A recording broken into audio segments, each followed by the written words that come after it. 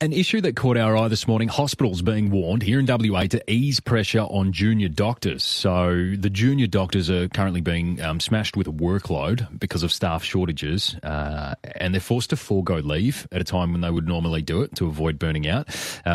That's the story getting around today. Zach Kirkup is the opposition health spokesperson. Zach joins us now. How big of an issue is this, Zach? And we've just lost him. Oh, he's back on Sue. Hey, Zach, we're just talking about this issue of these junior doctors becoming burnt out because they're being forced to forego leave at this point. How big of an issue do you think this burnout actually is? Well, we think it's quite a significant issue. Thanks very much for having me on, guys.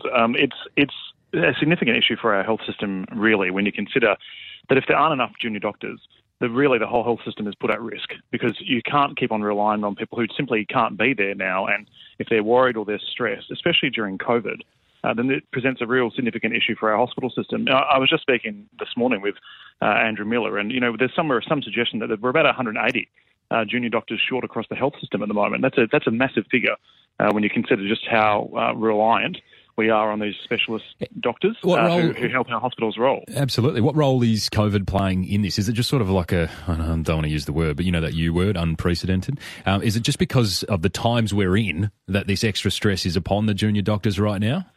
Well, I think it's a couple of different factors, but more recently, the concern is that more recently is Victoria. Oddly enough. So there's something like 3,000 healthcare workers in Victoria who've been confirmed with COVID-19. That is putting a real concern in the minds of doctors here about what that might mean for their own safety and security.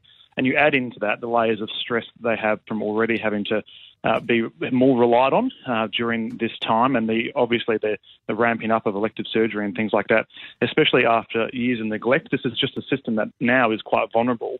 And that's what we're very concerned about. And understand these are, as you say, Jenna, they're very unprecedented times, but the government's been warned about this for some years now, and it's been an issue that's been highlighted because of COVID-19. Okay, so that's local doctors. Do we normally have an influx of doctors coming from overseas, young doctors coming here to work on a visa that aren't here as they normally would be?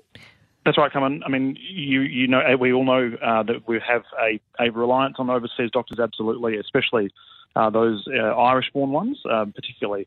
We've had a strong relationship with those Irish doctors as part of our health system here, and then a lot of them have gone home. And that's then put this reliance on the junior doctors. But because we're falling short of junior doctors, we can't fill that space. Okay. So there's a real concern here about the complexities of the challenge that we're facing, and this is where we need more leadership from government to make sure they can step up to the plate. Yeah, you outlined the problem really well. What's the solution? Look, I think the solution here is we need to get as many junior doctors on board as possible, help support them and their mental health, and understand that there needs to be better management of our health system. I mean, ultimately, we spend $9 billion a year on health in Western Australia. It's nearly 40% of our state budget. It's really important that we get this right. It's really important that we take care of our junior doctors and recruit and get more people involved. Zach, where are they meant to come from? 180 person shortfall. We're not suddenly about to have 180 new graduates.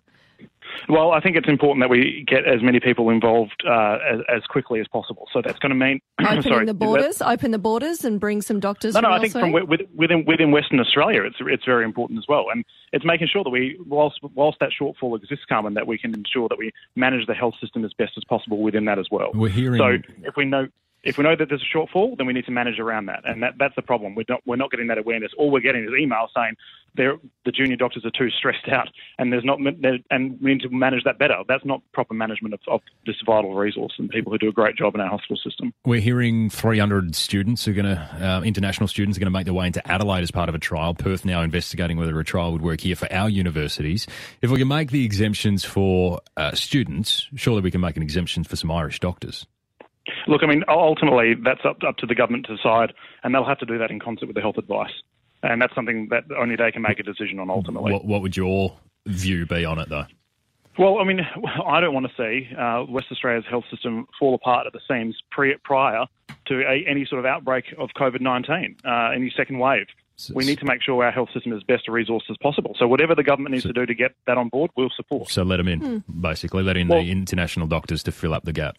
Well, if that's what the government wants to do, they'll have to do that together with the health advice to make sure it's done safely. I don't know. I'm not the health minister, but they'll obviously have to put some plans in place, and that's what we're calling on them to actually explain to the people of Western Australia.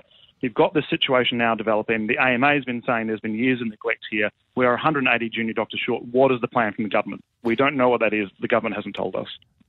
Zach Kirkup, thanks for your time.